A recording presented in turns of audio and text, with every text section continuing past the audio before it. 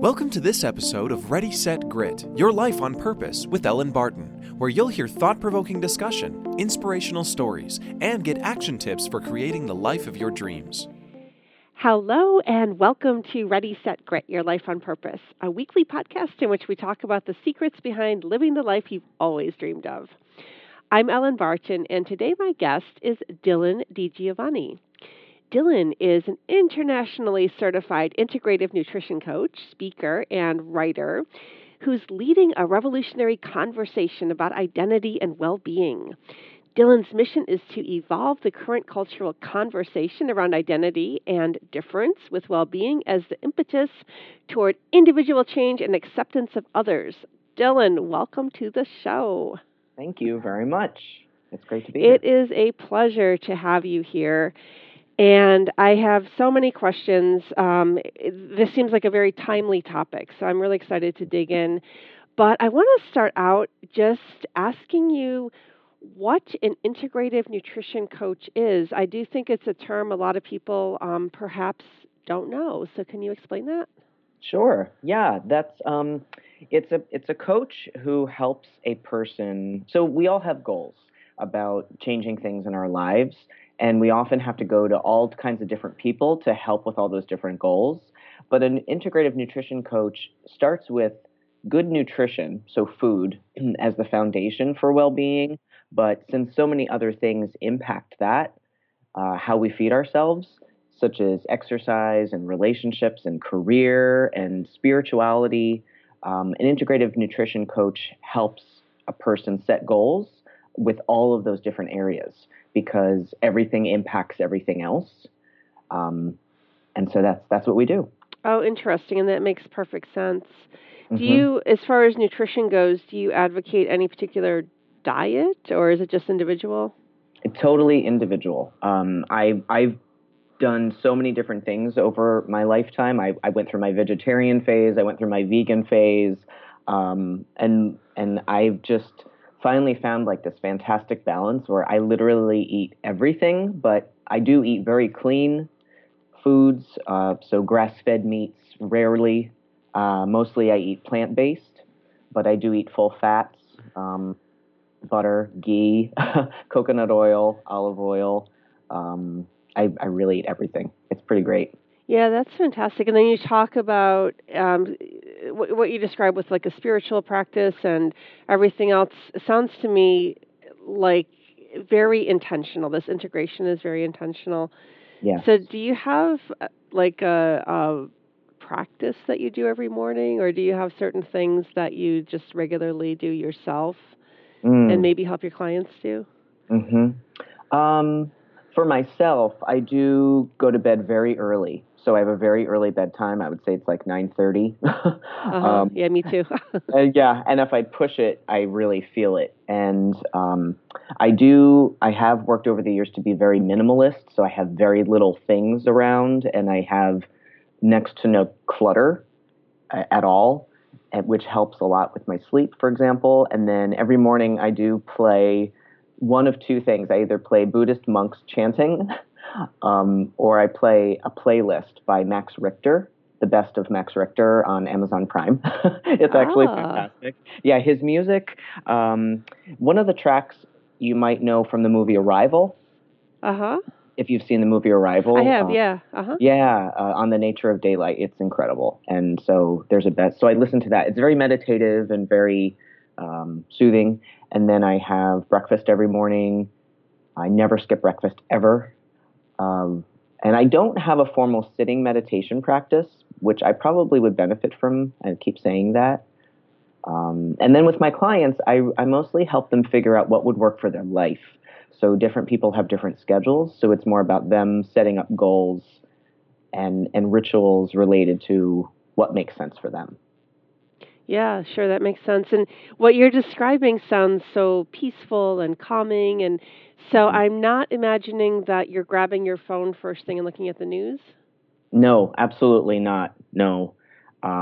If anything, I look at Instagram first just to see how my posts have reached people and if anyone's commented to be able to respond to them. But I definitely don't read the news. No, I don't pay attention anymore. And I mean, I do peripherally just to kind of have an idea of what's going on, but no. Yeah, I think that's kind of interesting because, I'm with you on that. I feel like we need to protect our own peace of mind, and there's a lot of that is just out of our control. These days it's like crazy stuff.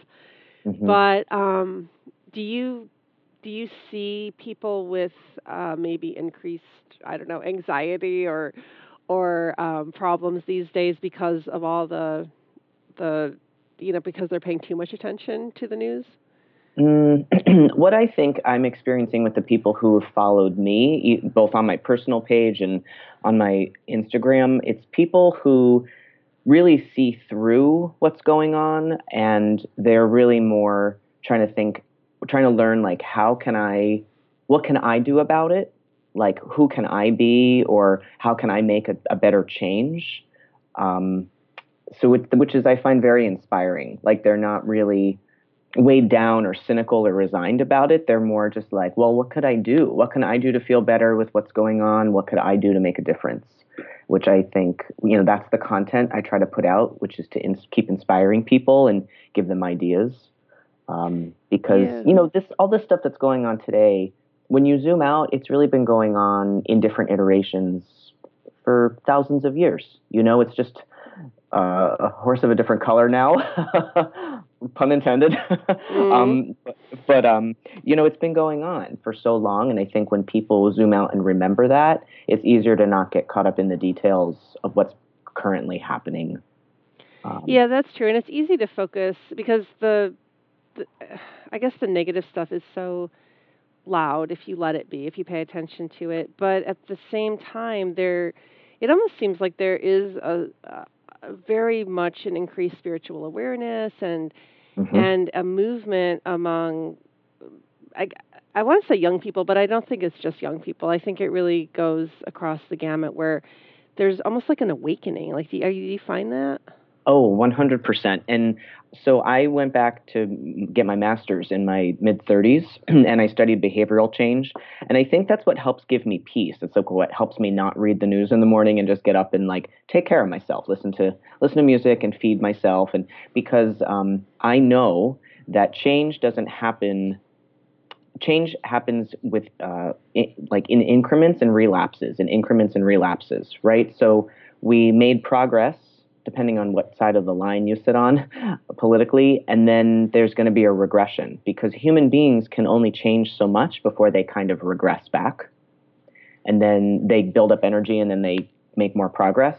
So I do see that that's what's happening culturally, is we were making progress politically or I guess for different human rights and stuff. And then there has to be a snapback because people were being tested and stretched with how much they could accept and tolerate. And I think this is the beginning of more positive change. Like, this is a stage, and definitely, and it was necessary for people to wake up. I think a lot of people, I'll just speak, frankly, like a lot of liberal or so-called progressive people, they were actually very complacent. They actually thought things were better than they were. And I think this is making people more aware of that. Yeah, I 100% agree with that. And the whole Oh, good. pendulum thing is fact if you look at history. So it does make it easier to bear sometimes. Yeah, yeah. And I um, just think it's about people noticing that and knowing and realizing that and taking yeah, comfort that nothing lasts forever. yeah, absolutely. Let's Mhm. talk a little bit about your work. This conversation that you're a leader in around identity and difference is really important, and it is so in the present political climate, but really any time.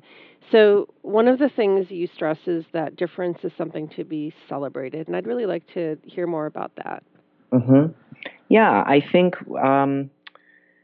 it's what's obvious. One of the points that I try to make in either the panels that I sit on or my presentations is that there's almost 7.5 billion people on this planet, and even identical twins don't have the same fingerprints. So we're all different. But because as human beings we sort and we categorize and we lump people together into groups, we forget that every single human being is different.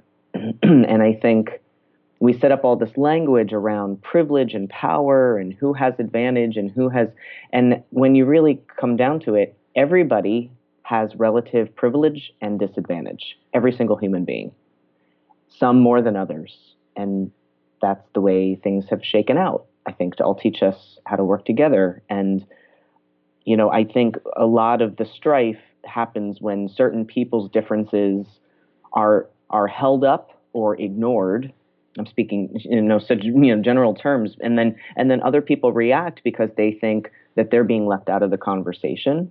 So in my work, I try to really help everyone get in touch with what makes them different, so that they stop seeing others as different and themselves as normal, and then everyone getting an appreciation of how everyone's actually different and how differences can be celebrated, but once they're acknowledged.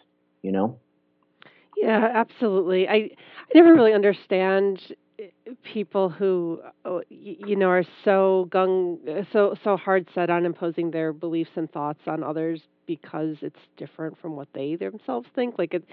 I don't get it, and I didn't really want this to be a politically charged interview, but I just Mm-hmm. Well, the personal, I forget who said the personal is political. Ooh, I'm pulling that quote out, and I'm not saying who it was, but so we'll have to find that in the show notes. But where I think what was for so long I was such an activist. I was such a political activist, and I was so angry, and I was so I came, and my evolution, mostly as a health coach and as a Buddhist, helped me see that those people that you're describing, they're on both sides of the line.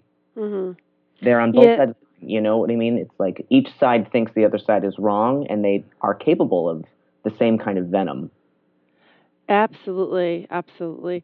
And I think, I really believe that people just want to be heard. They, no matter what side you're on, or maybe there don't have to be sides, but I think people just want to be heard and understood. And then there's those that push it to, everybody has to be just like me, but that's weird. I know, when you think about the numbers, like how impractical it is, or more how everyone. Boring it would be if everyone was just like you. Like, what the heck? And it's impossible. I mean, it's like that phrase, like it's like herding cats. Yeah. You couldn't get everyone. I think about that a lot. I'm so glad that you said that, because I think sometimes these people get so self-righteous in their political opinions and perspectives that they don't seem to think, maybe not everyone would want to live like you. Maybe not everyone would want to think the way that you, but they get so steeped in like, this is the right way. They don't consider that it's not for everybody. Right. Yeah, I really like your approach to celebrating difference. It makes a lot of sense. And have you done any work or consideration about some kind of definition of success or happiness? Because I feel like those words, like those things, are very individual as well. Absolutely. Yeah. Well, and that's such an individual thing. And that's what I do in my work, is I help people get clear about what would that mean for you. And it's so hard for people to overcome the socialization of the metrics that we're told equal success. So for a lot of people, it's material wealth, and it's homes and money and cars and bags. It's like things. And what I've found with my clients is those people, often with the most things, are the most impoverished spiritually. Mm-hmm. They keep amassing wealth, thinking that it will fill the hole. But like you said, the greatest human need is actually to be acknowledged. And so the lack of that, and then from others, but then honestly, the foundation is the lack of it from self. Like a person, like we need to be able to acknowledge ourselves, and that takes a lot of work. But that is what I'm told from the masters, and then from my own experience, like that is what provides that feeling of fulfillment. Mm-hmm. Yeah, it's very interesting. And speaking for myself, I wear many hats in business and in the things I'm interested in. Like this podcast is like a passion project for me.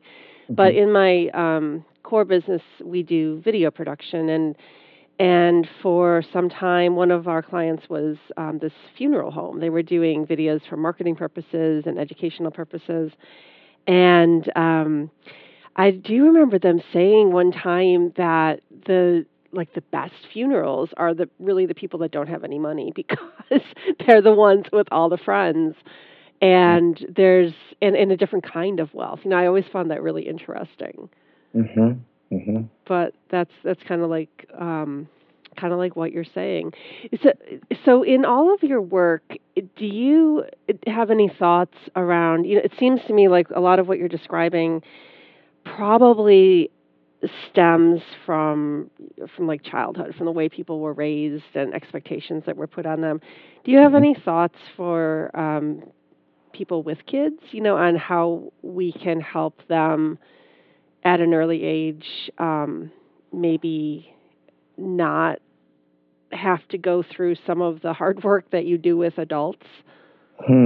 That's a good question because so I have two initial thoughts. One, it's hard to support kids because the parents themselves often don't have a sense of self, meaning like the Mhm. parents, people age chronologically and they have kids, but often they haven't really done the work on themselves to feel like confident enough to be able to pass that on to a child. Mhm. Mhm. So first, my recommendation is that all people who are parents, get support for yourselves so that you feel secure and confident and clear about who you are. So then you'll be able to support your child. And then to be honest, like much of what we go through in childhood and adolescence is necessary for the shaping of our personality, like developmentally. Even being bullied or being stressed is could be an impetus to resilience, depending on how many resources the person has. I can speak from my own experience. Like I have faced a lot of adversity and either possess like this inner grit that helped me overcome it. People will either kind of go one of two ways when they're faced with that much adversity. So I wouldn't want to take that out because also what I've found with my clients is often the more privileged existence a person has, the harder life is for them because they don't have that adversity to overcome. We all need that to be able to demonstrate our confidence and our competence. Does that make sense?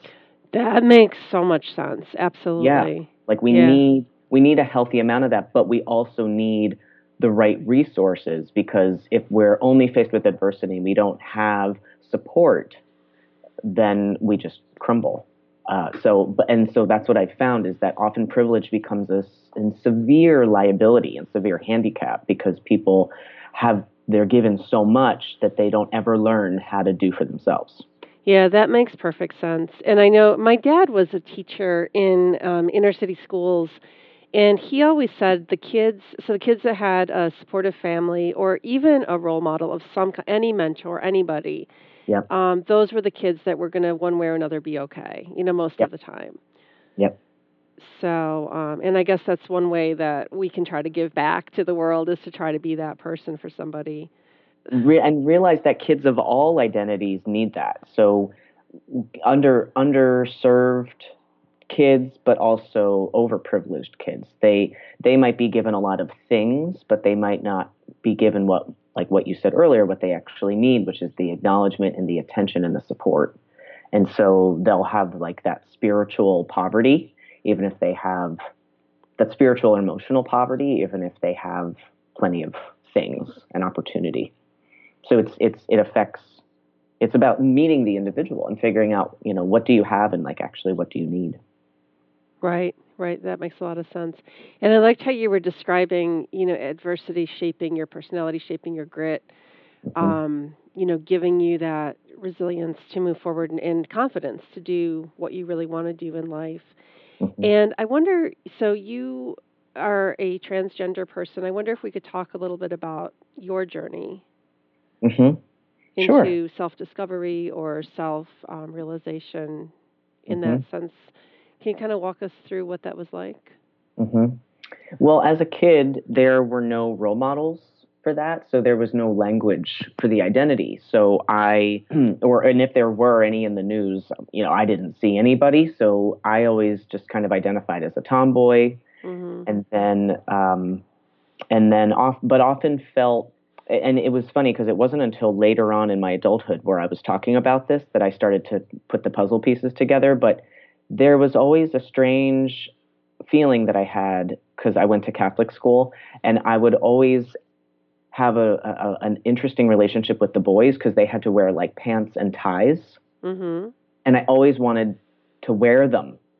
But like I said, I didn't understand why I would want that feeling. So I always associated that feeling with like, you're wrong or there's something wrong about you because, it wouldn't make sense. I'm supposed to wear a skirt, Mm-hmm. Mm-hmm. So there was a lot of, I guess, shame and repression associated because just like I said, there was no, and that's what I really love about how our culture has evolved is now, even though things are still hard, trans kids are given like their feelings are more validated. Like it's completely okay that you want to dress this different way. Whereas back when I was a kid, there wasn't any of that. Mm-hmm.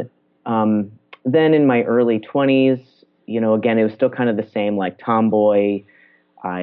My sexual orientation was I was attracted to women, so people were labeling me a lesbian.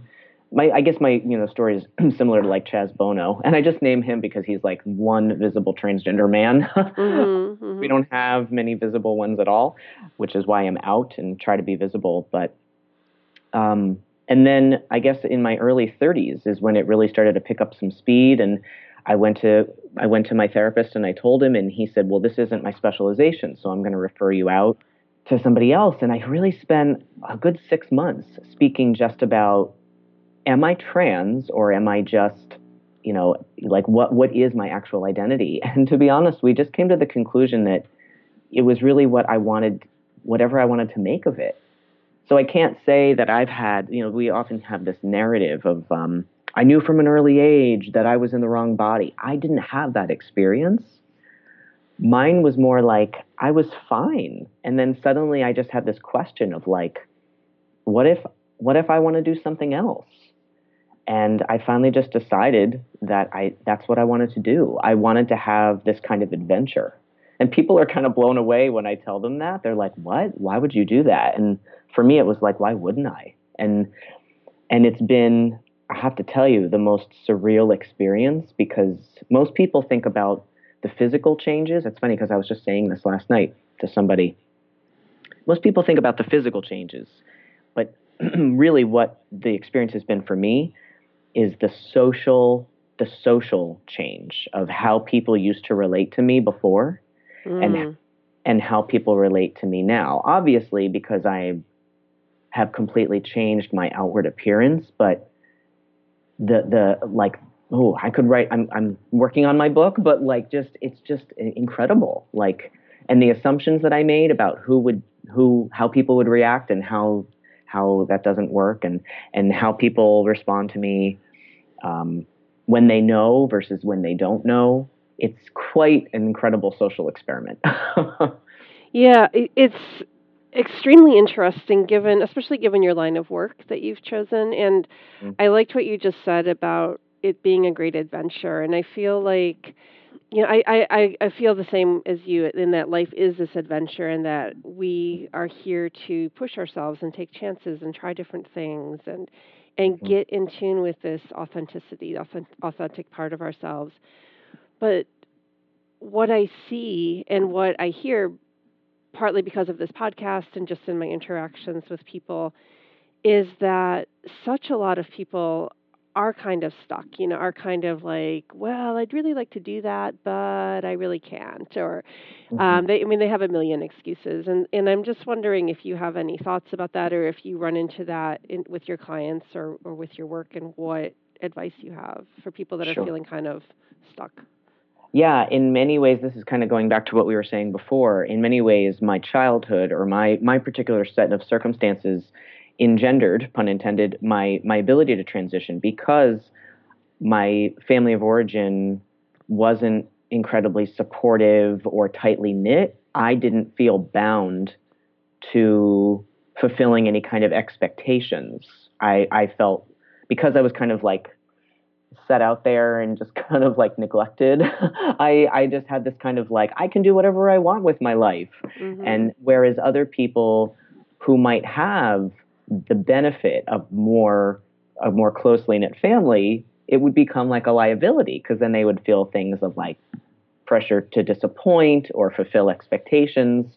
So you see what I mean? It's kind of like this funny irony that I didn't have what I needed, but then it actually helped me.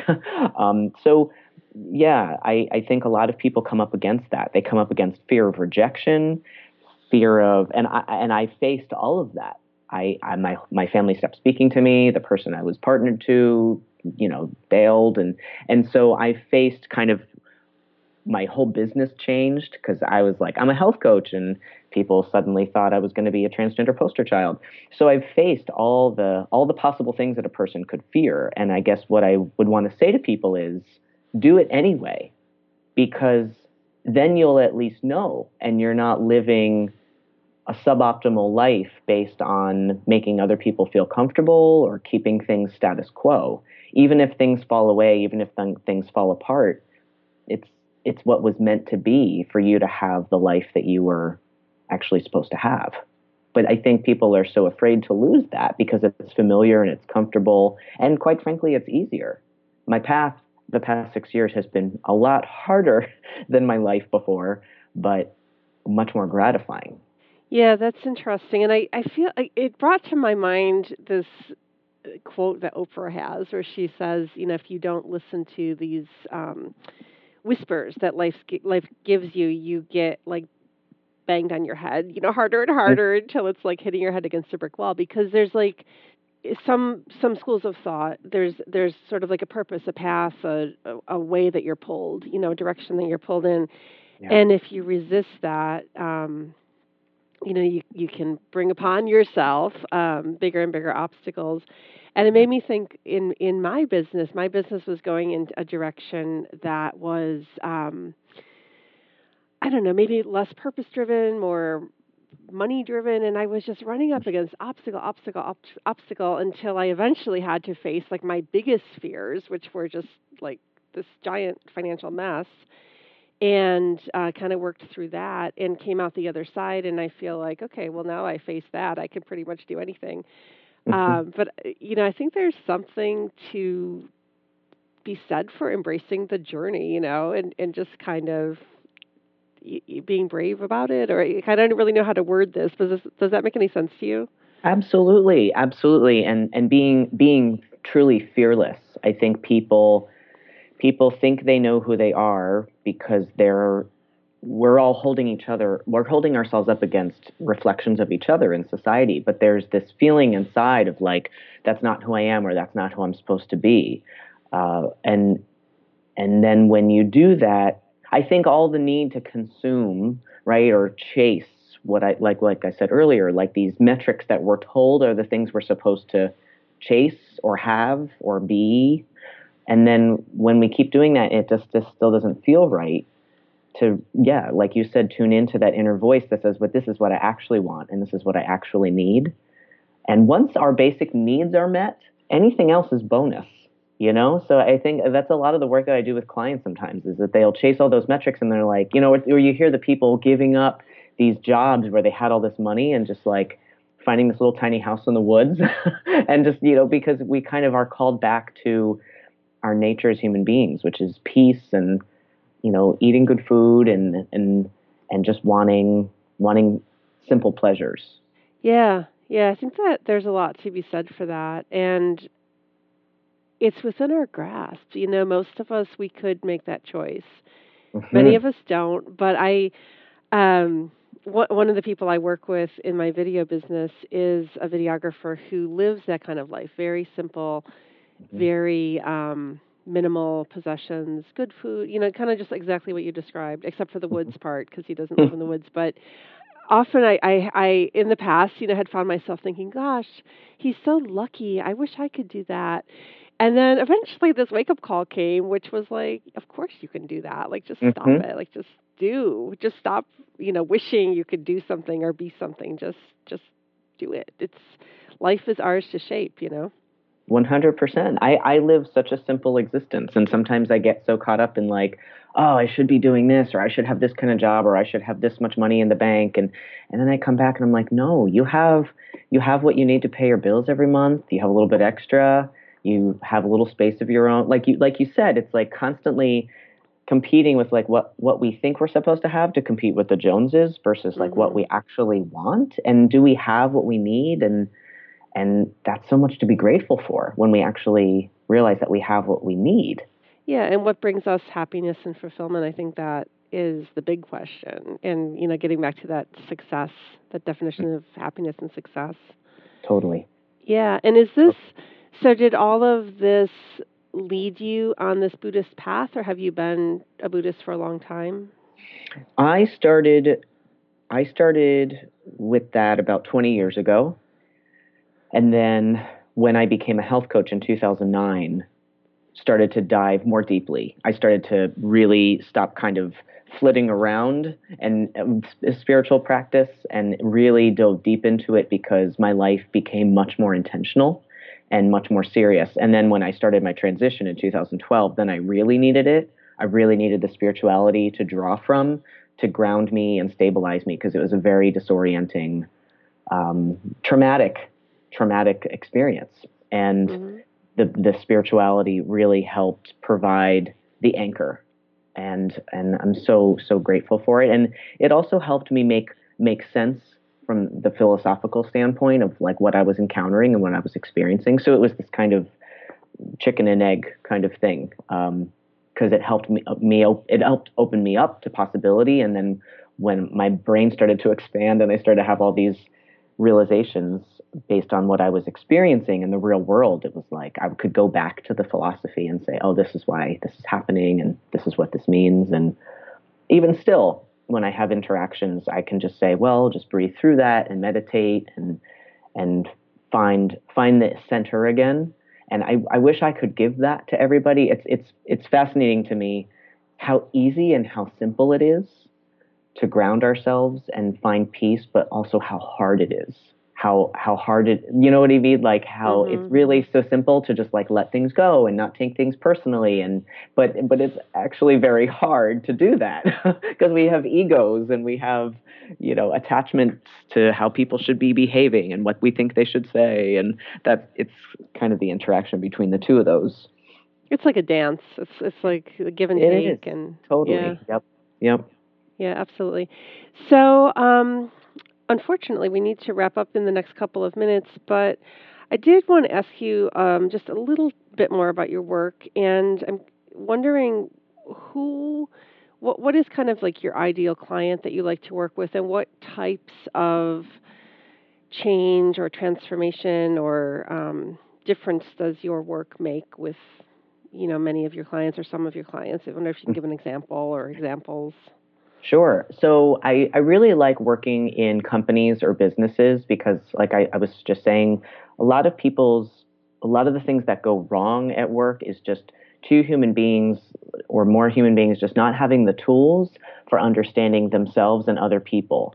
And a lot of the things that go wrong is just expectations, conflicting expectations, whereas if they understood each other better and understood that they even had those expectations. So just giving people more tools to understand how to better manage their own reactions to things, to be able to interact with people, and then the well-being as the foundation of that. Because that's a really lofty goal to just say, oh, I'm just going to have less expectations. But when you haven't eaten breakfast and you haven't been drinking water and you haven't really been exercising or sleeping well, it's really hard to physically feel like you could have that mental stability. So the two work together. And some folks that I really love working with is, really progressive companies that really get this, that really get that what their employees want is healthier interpersonal interactions, not beanbag chairs or, plants or drinks or whatever, but they actually want better social interactions at work because they're there for so much part of the day, for so many hours of the day. And individual clients, it's the same kind of thing. People who really want to know themselves better, to feel more fulfilled, and also make a better impact with every human being they meet. Yeah, that makes sense. And really, after talking with you, I think I truly do understand this integrative health aspect to your work and why it works and why it makes so much sense. Great. I'm glad. So no, that's fantastic. All right. Well, it's been great talking with you, Dylan. Is there any last, thoughts or words of wisdom or anything you'd like to leave us with before we sign off?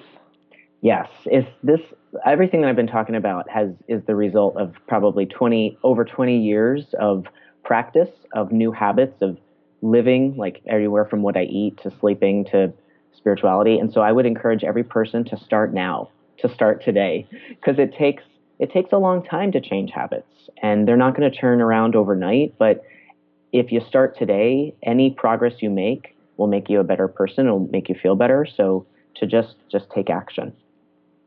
That's my advice. Great advice. Thank you so much. Sure. Thank And you. Dylan, what's the best way for people to reach you? My website, my name is dylandigiovanni.com, and it's that simple. And also Instagram. I really love Instagram. It's like my favorite social media, and my name is on there too. It's the same thing, just Dylan DiGiovanni. Wonderful. Well, thank you so much. It was really lovely talking with you and having you here today. Thank you very much. Thanks to everybody for listening. My guest was integrative nutritionist, speaker, and writer, Dylan DiGiovanni. And you can find links to Dylan's social media pages and website on our website, ReadySetGrit.com. Thanks again for joining us, and check in again next Friday when we release another episode with tips on turning your daydreams into a phenomenal success. Thanks for tuning in to Ready, Set, Grit, Your Life on Purpose with Ellen Barton. Look us up online at ReadySetGrit.com, where you'll find daily inspiration, links to our social media, and where you can access our ebooks and online classes. Ready, Set, Grit. Inspired actions, real results.